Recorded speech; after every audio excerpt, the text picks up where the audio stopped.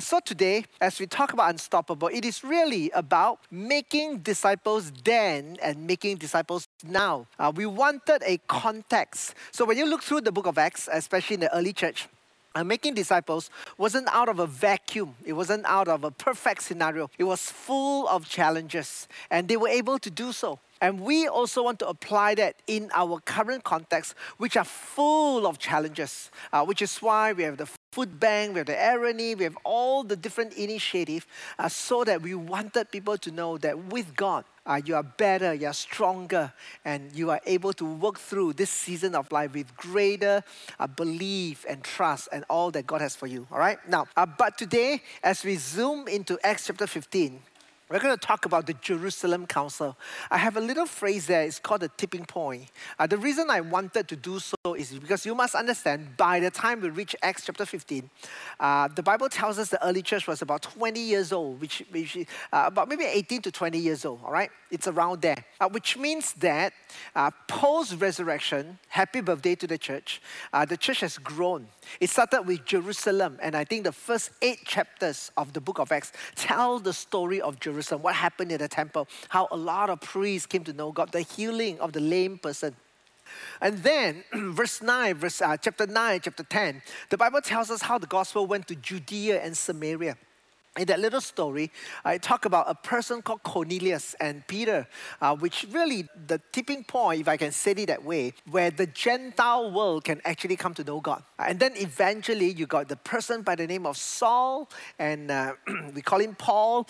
And then because of the persecution, a lot of people gotten saved, especially in Antioch. All right, let me just kind of give you the map a little bit so that you can kind of follow me. You got Jerusalem, you got Judea, Samaria, and then you go all the way to Antioch. Antioch became a very critical, important kind of a church because it's so-called the first Gentile league kind of a church.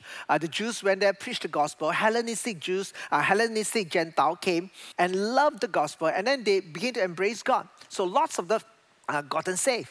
So that story tells us a little bit about how Antioch actually sent Paul, which is Acts chapter 13, to his first missionary trip, which is on your left. He went to Cyprus, the island. In fact, that's where he came from. And then eventually he went to the top part, which is Asia Minor, where he went to Derbe, Iconium, Pamphylia, and Lystra. He went to all these places to share the gospel. So Acts chapter 13 and 14, which is what Pastor Balan trying to cover last weekend, tells that little story. So by the time we reach to Acts 15, the gospel has grown for about 18 to 20 years, and now it moves beyond the Jewish state and then to the Gentile world. It kind of poses something. I call it the tipping point was because it is in Acts 15. You see there's a clarity, at least religiously, there's a clarity between Judaism and Christianity. There seems to be what we call a schism or potentially a departation of Christianity from the Judaistic world. Became very, very clear. The basis, the belief, and we kind of work through all of that. Historically, it is a very important meeting because it tips what does it mean to get saved. So before that, for almost 20 years, when Judaism was mixed with Christianity, a lot of people are wondering, how do I become a Christian? All the Jews grew up in the very Judaistic culture, the Mosaic law. Following through all of that are very critical. So there is a mix and match of what do you mean to become a Christian? How much of a Mosaic law should I follow? If I don't follow, do I become a Christian? And all this tension are worked through in this particular chapter. All right, so we're going to begin by reading Acts chapter 15. What I wanted you to note, that little map, was because Paul eventually and Barnabas traveled from Antioch back to Jerusalem to address and to wrestle with all the issue that I just talked about. All right, let's read Acts chapter 15. So the Bible says, certain people came down from Judea to Antioch and were teaching the believers. So where do they come from? They came from Judea. So these people are those people who are very zealous over Judaism. Obviously, they heard about the Gentiles getting saved. So they traveled uninvited by themselves towards Antioch. And when they went there, they met the believers and they were teaching them this. They were saying that unless you are circumcised according to the custom taught by Moses, you cannot be saved. So they are trying to tell the people Christianity is a surgery religion. If you don't have the surgery, you cannot You cannot become a Christian. You cannot actually receive that salvation. Then this brought Paul and Barnabas into sharp dispute. That's a little understatement because I'm sure there's a lot of big debate. And with them, and so Paul and Barnabas were appointed along with some other believers to go up to Jerusalem to see the apostles and elders about this question. So the scenario, the stage was set. Paul just got back from Acts chapter 13. He did almost spend a year, and he saw how God tremendously blessed. What a trip he had. So many Gentiles got saved. He came back. In fact, Acts chapter 14 rejoiced that God has opened a door to the Gentile world. That was the conclusion in Acts chapter 14. So in Acts chapter 15, while they were still very happy, then the Judaizer came and told them that you need to be circumcised in order for you to be saved. As a conflict, they decided to go to Jerusalem. Why go to Jerusalem? Because that's the HQ. By then, there's no Bible, so to speak. They cannot anything to refer to, so they have to go back to the apostle and to the elders so that they can have a heart-to-heart conversation. All right, next we look at verse 3. So the church sent them on their way, and as they traveled through Phoenicia and Samaria, which is what I show you in a map, they told how the Gentiles had been converted. This news made all the believers very glad. So by then, the hottest news, the one that's in Malaysia Kini, the one that's in the Star, it's not about who's going to be the prime minister. The hottest news is the Gentiles had been converted. There's a lot of people getting saved. And then we look at verse 4. When they came to Jerusalem, they were welcomed by the church and the apostles and elders, to whom they reported everything God had done through them. Then some of the believers who belonged to the party of the Pharisees stood up and said, now, hold on. Isn't it the Pharisees, the one that crucified Jesus? Very true, because the Bible talks about all the Pharisees worked together with a Roman governor and then decided to put Jesus at the cross. And all of a sudden, 20 years later, you got a whole bunch of Pharisees. They are party of the Pharisees in the Christian believers setting, which means that there's a whole bunch of Pharisees that got saved. You know, if you're wondering, why did the Pharisees got saved? It is never because they remember the Sermon on the Mount. It is never because they remember what Jesus has to teach. They all gotten saved simply because of an event called resurrection. Remember?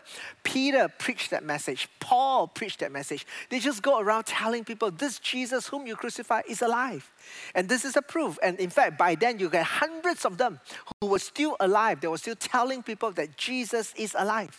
So the Pharisees now became a Christian, and then because of their 20 years of Judaism, they were mixed with all that thinking. So then they said this. They said the Gentiles must be circumcised and required to keep the law of Moses. Now, not only circumcision, now they took out the entire law of Moses and said that you must keep that law of Moses. Now, if you know, the Judaism has pretty much translated all the law from ceremonial law, civil law, moral law into what we call 613 laws that you need to keep. So it says that from now on, for you to become a Christian, you must then observe to all the laws of Moses. Now, this is what happened. Next verse. The apostles and elders met to consider this question. After much discussion, Peter got up and addressed them. He says, brothers, and you will know that from now onward, Peter will speak, and then Paul and Barnabas will speak, and then James will speak. All three authority figures begin to give their opinion to support this little thing called, what does it mean to get saved? So he says, brothers, you know that some time ago, God made a choice among you that the Gentiles might hear from my lips the message of the gospel and believe. He says, guys, listen. Pharisees, you can make your decision. All the others, you can make your own decision. But I want you to know, before all of you make the decision, God already made his choice. God already made his decision. He says, how did God make his decision?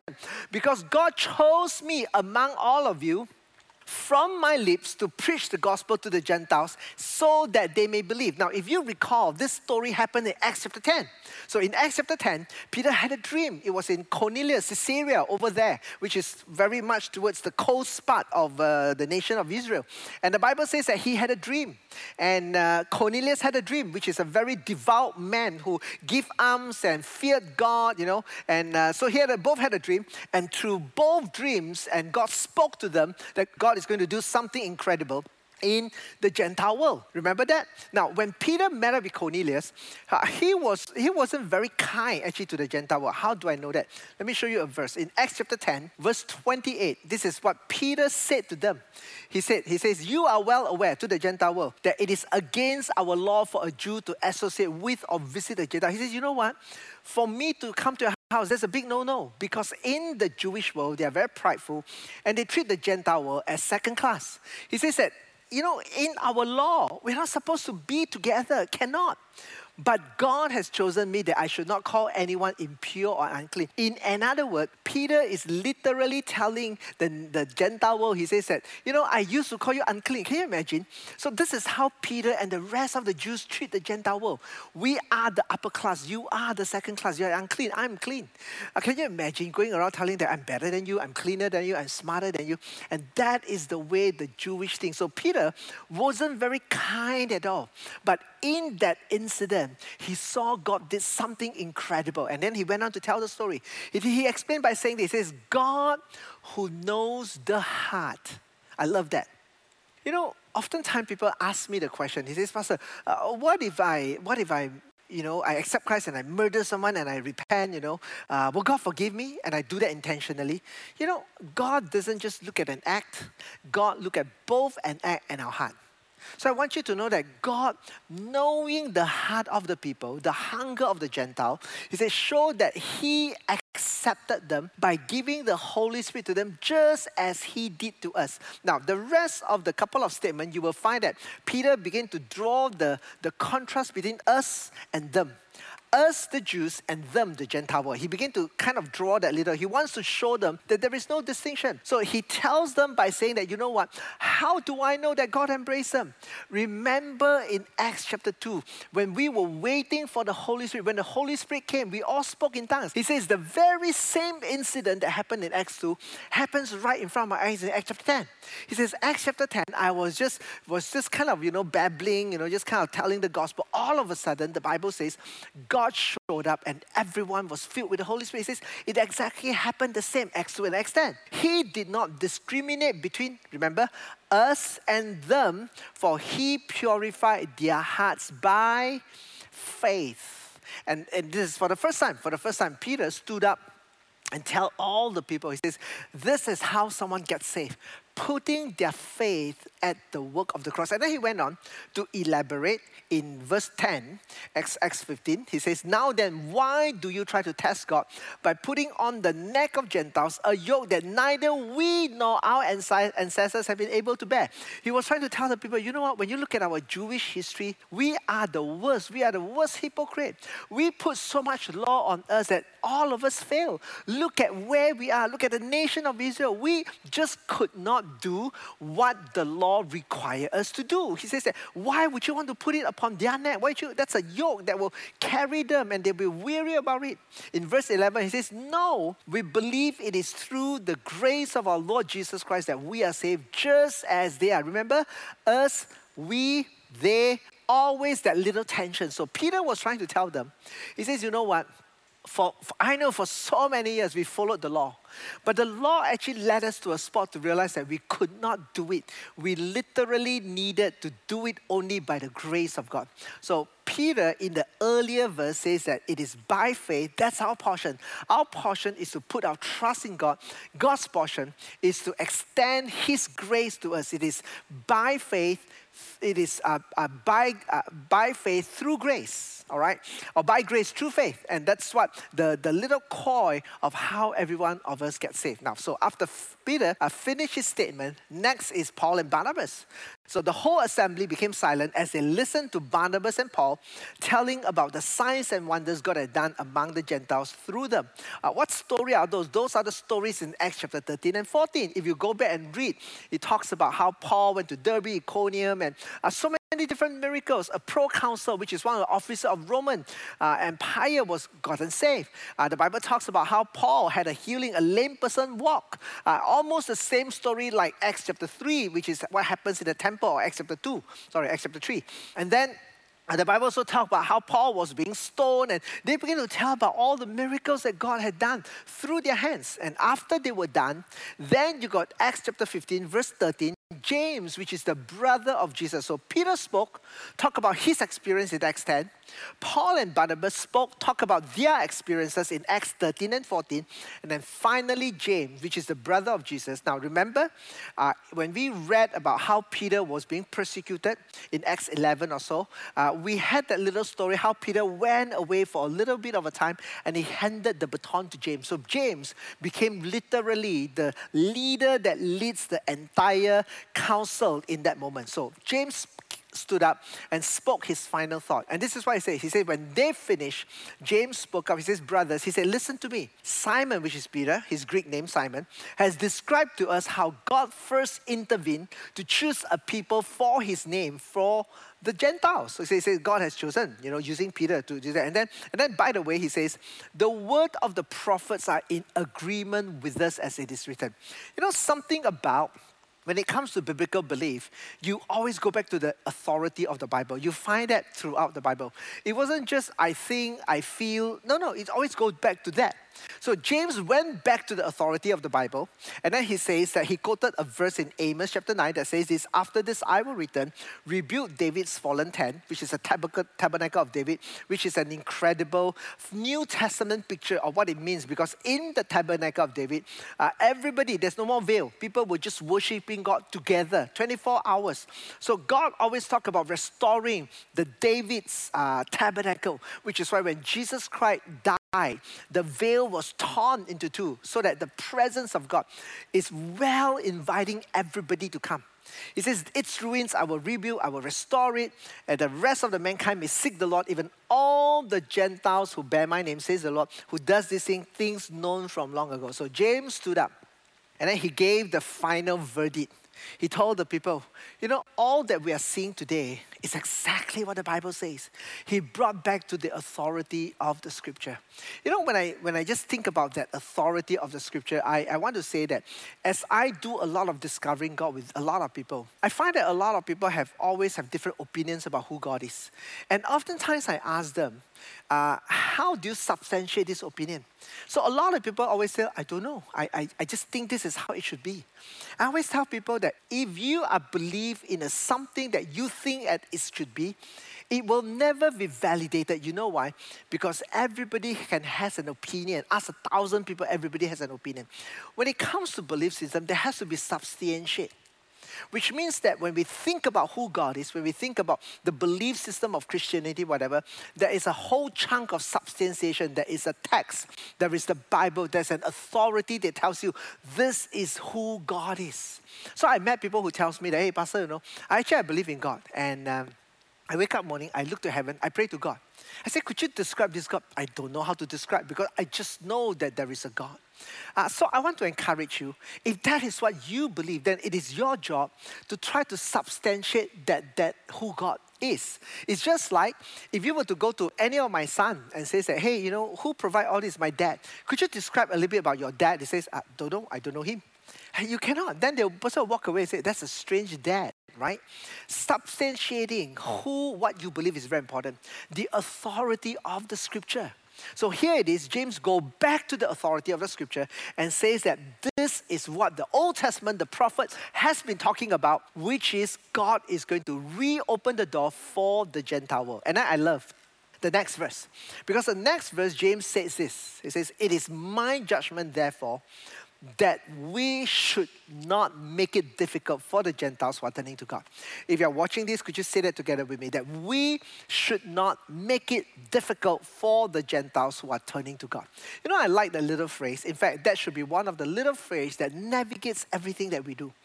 Our job is to not make it complicated for people to encounter God. Our job is not to make it complicated for people to believe in God, because it's really by His grace and our faith in Him. When I reflect back on a personal basis, sometimes our action doesn't align with what we say, right? Sometimes in doing so, we actually make it difficult.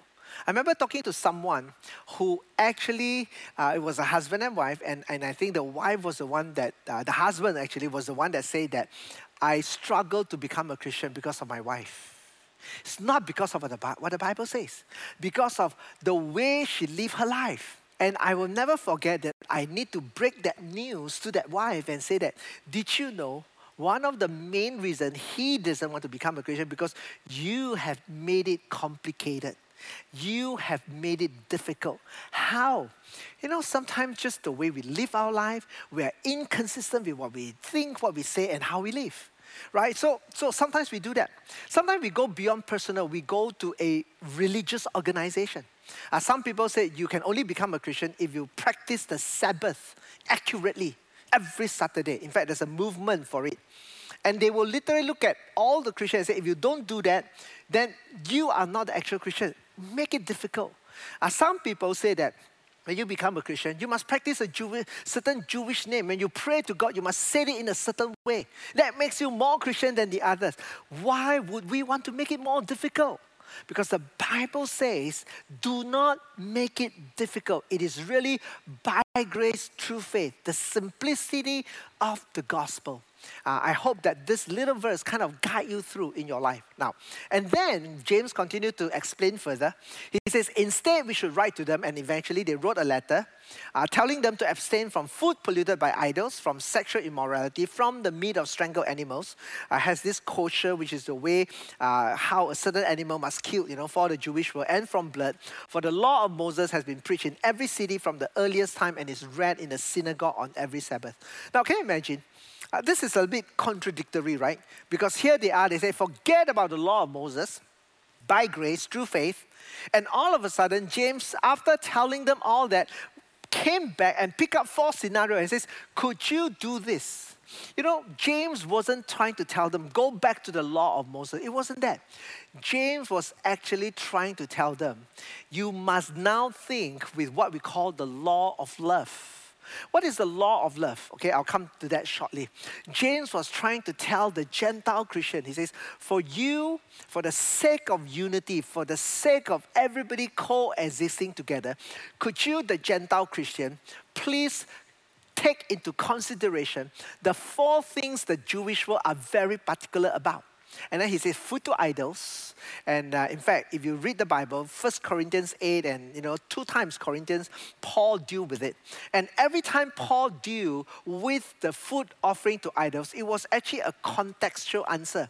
He never tell them, Paul did it very clearly. He says that you are free to eat whatever you want, right? He says that the demons is not attached to the food. But he says, you always think about law of love. He says, if you buy those food that is in the meat market that no oil offered to idols, when you stumble your brother, he says, don't do that. He says, but when you go to someone's house, don't ask where does the food come from. If he could make for you, he just eat it because what you eat will never destroy you. Are you still with me? So Paul was trying to help them to use a new law to navigate them for the rest of their life. And the Bible called that the law of love. I'm going to give you the 3 different versions. Paul says it, Jesus said it, then Paul says it, and then James said it, okay? Now, so in John chapter 13, at the Last Supper, when Jesus was walking through with the disciples and come to the final before he went to the cross, he told them, he says, I'm going to give you a new command.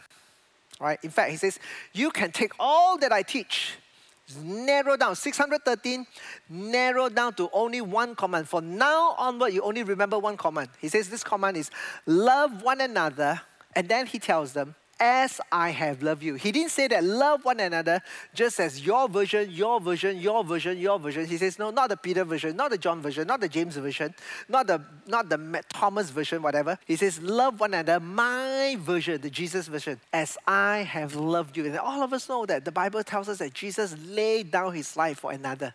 That was the version of love. He says, so you must love one another. By this, everyone will know that you are my disciples if you love one another. Jesus said that takes all that you know about Christianity. He says, boils down to only one love, one law, which is the law of love. James, which is the brother of Jesus, said it this. This is how he said it. He says, if you really keep he called it the royal law, which is the most important law, the royal law found in Scripture, love your neighbor as yourself, because that's what Jesus said, you are doing right. James himself called it the royal law, just to help you to understand. Paul's version, this is how he said it. He says, though I'm free and belong to no one. I've made myself a slave to everyone to win as many as possible. And then he went on.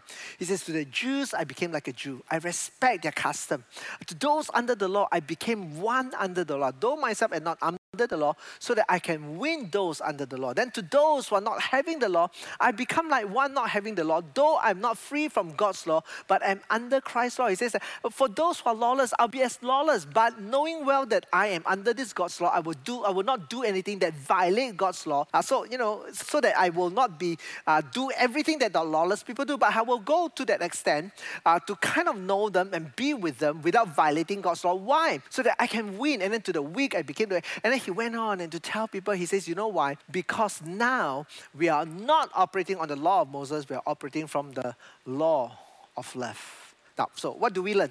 What do we learn in Acts 15 is very simple. Now, of course, if you continue to read Acts chapter 15, they wrote the letter, sent it to everybody, was very happy. At some point, Paul and Barnabas wanted to revisit it back, which set the stage for his second missionary journey trip, which is Acts chapter 16.